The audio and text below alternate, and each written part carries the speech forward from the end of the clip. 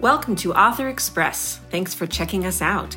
This is the podcast where you give us 15 minutes of your time and we give you a chance to hear the voice behind the pages and get to know some of your favorite writers in a new light. I'm one of your hosts, Kathleen Basie. I'm an award-winning musical composer, a feature writer, essayist, and of course, storyteller. Let me tell you a little bit about today's guest. When Elaine Stock braved writing a love letter novel inspired by her paternal heritage from Żyzna, Poland, she discovered that she could write what she loved to read, historical fiction. Exploring the role of women who are courageous and gutsy, that's courageous with added spirit and determination, she shares her passion for how all faiths, races, and belief systems are interconnected and need each other. All three novels of the Resilient Women of World War II trilogy have made Amazon bestseller lists and earned the Historical Fiction Company's 5-star and highly recommended review. Book 1, We Shall Not Shatter, is a 2023 category finalist in the Eric Hoffer Award. What pleases her the most is that readers from various countries have reached out to say that the trilogy books have encouraged them to face their tomorrows. Elaine is a member of Women's Fiction Writers Association and the Historical Novel Society. Born in Brooklyn, New York, she lives in upstate New York with her husband and enjoys long walks down country roads, visiting New England towns, and, of course, a good book. Welcome to the program, Elaine. Thanks for having me, Kathleen. It is a pleasure to be here with you. It's a pleasure to hear your voice, yes. I love your long walks down country roads. That's right up my alley. I love doing that myself. So tell me the most interesting thing about where you are from. Okay, I was born in Brooklyn, New York. I live in upstate New York. I'm not quite sure which one you're talking about, but Brooklyn was a huge lesson for me. I grew up in the best of times, I think, before the city got too bad or too cleaned up. You can think of it during the Giuliani years, we moved out. But right when I was growing up, I just would hop on a bus and I would just take myself wherever I wanted to my friends, to the Brooklyn Museum. It was a paradise to learn. I could walk all over the place, which I did. I've always been a big walker, and it just taught me so much about life, I think. That's fantastic. What a great way to grow up. So much independence and so much freedom. That's really cool. So tell me, who was your best friend while you were growing up in Brooklyn? Well, to contradict the lovely bio that you just read, I don't know what got into me, but my dear friend Diane is who I would like to talk about and give her so much credit for shaping me how I've turned out. But as I said, to contradict myself, my bio that is, I don't know what got into me. I was all of a sudden feisty one day walking. We were dismissed. I was walking with my friend Bonnie. I pointed up front and said, "See her? See Diane? I'm going to beat her up." For the life of me, I don't know, as I said, what got into me, because I'm not an angry child. I was not a mean child either, and I ditched Bonnie, and I ran up to Diane, and I apologized my heart out. She was very forgiving, instantly asked me over to her apartment across the street, and I think literally that day, that moment, became the best of friends. He taught me to laugh at life, to make the most out of little. And we did have little back then because we grew up in the housing projects. So both of our parents were able to move us out. So we didn't have much, which I think fueled my imagination too. Oh, I'll bet it did. Story. Yeah, that's fantastic though. Yeah. She taught me to overcome family situations. Interestingly enough, her brother and my mother were both schizophrenic. So we were support pals forever. She was like having a sister. I understood her. She understood me. She inspired my love of classical music. She played the cello. I played the viola. And most of all, she taught me to be goofy. I even still to this day shock my husband after almost 42 years of marriage and to surprise him with a shock of goofiness. And unfortunately, I'm talking about Diane in the past tense because when she was 29, she was diagnosed with 4-stage breast cancer. Oh, and I knew it then, and it was true. She lived just long enough to see her then 6-year-old child until the time he graduated high school. But she was a teacher herself. Yeah. Really wanted to see the love of her life graduate, and she got her wish. That's beautiful. I mention her too because in book 2, I've dedicated that book to her.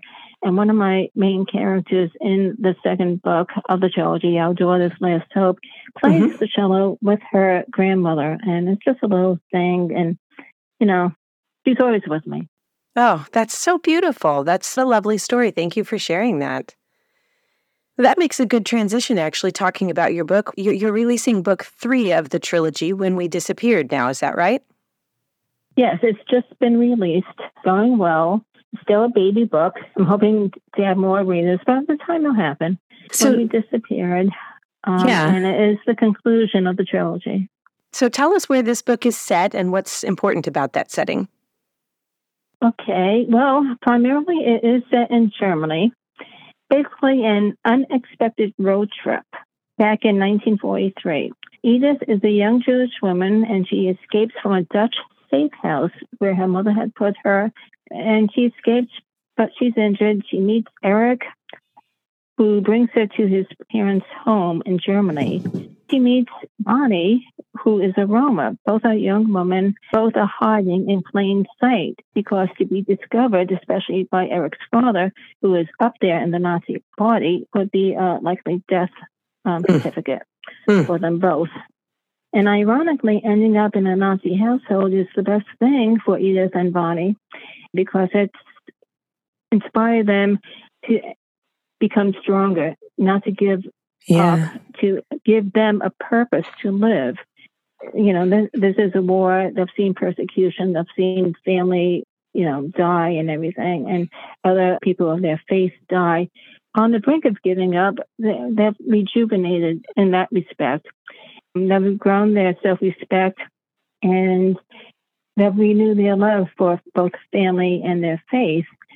Things are okay for a little while until, they realize the true identity of Eric's father. Their time is just like running out. If they didn't leave, it would be just too late, and they didn't want that. So the two of them, who had become friends at this time, and Eric, although his father is a Nazi, I think at that point the reader is wondering about Eric, where he really stands. They leave with the butler as well, who's the driver.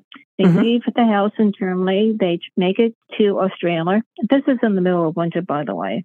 They make it to the Tatra Mountains and eventually to the Netherlands. And they go this route because of Bonnie's family. They have a tip that Bonnie's family may still be alive. And things are just promising. At first, they actually did not want Edith to go along, but she put her foot down and she said, I'm going along. I don't care. I am. And that's the premise of the story. This sounds very personal to you. Tell me, what part of writing brings you the most joy? Well, I'm not quite sure what you mean by personal. As far as joy goes, I am a huge seat of the pants writer. For the life of me, you could probably pay me, and I still can't come up with an outline of the story. In the past, really. In the past, every time I tried, it would just outlines a story for me. I was going to say I never know what I would want to write, but that's not true. I sit down, I have an idea of where I'm going. I begin, but what's wonderful is when the characters literally, they just talk to me and tell me, no, that's not us. It's not true to the story. I'm going to tell you what to do. And they're just basically dictating the story to me. Yeah, that's wonderful. It is an adrenaline rush combined with a thrill of pieces of a puzzle coming together. To me, it's fun. I'm one of those strange people that I also love to edit, too. Yeah, I love to edit as well. Oh, there's two of us then. But I'm a plotter, so. No. It has pros and cons. That's good. That's fun. Well, tell me, as we start to wrap up here, what's the best place for people to find you? Is there a place online that everybody should go? I have a website. It's elainestock.com. I'm active on Facebook. I have an author page, too. and on Facebook. I'm newly involved with Instagram. I would love to hook with people there. I can be found on Twitter. I've been on Twitter for years now. Not the same, but still hanging in there. Very good. You've got lots of places for people to find you then. So let's sort of wrap up here and ask, in closing, what book or story inspires you the most these days? What book am I reading that would inspire me? Whatever, because you can interpret these questions however you like. What book are you reading? What book have you read? What book sticks with you? What sticks out in your mind if I say, what book is inspiring you? Well, one book that comes to my mind right now is The Nightingale by Kristen Hanna. Oh, yeah, such a good book. Yeah. Oh, okay, you've read it. I absolutely adore that story. I love her writing. And when the book first came out, I rushed to get it in hardcover. When it first came out, which was several years ago, and I still think about the haunting ending. That story pulled me into their world, and that's what I try to do with my own writing. I learn a lot from reading other novels about how to write. Kristen Hanna is great, is just a great storyteller. I also love and adore Jodi Picoult, whom we once met up in Vermont. That's cool. Book signing. And that's very cool. Is there one of Jodi's books that really stands out to you? Oh, I love The Storyteller. If I have the correct title, yes. Yeah. Well, that's good. We always love to have good book recommendations to go out for the next book. So thank you so much for being with us today, Elaine. And I'm glad we were able to make contact with you. Yes. Thanks for hosting me. Thanks for doing this. It means a lot to me. Thank you. Thank you. Thanks for joining us today. We hope you'll take a second to give us some stars or a review on your favorite podcasting platform. We'll be back next Wednesday, and in the meantime, follow us on Instagram at Author Express Podcast to see who's coming up next. Don't forget, keep it express, but keep it interesting.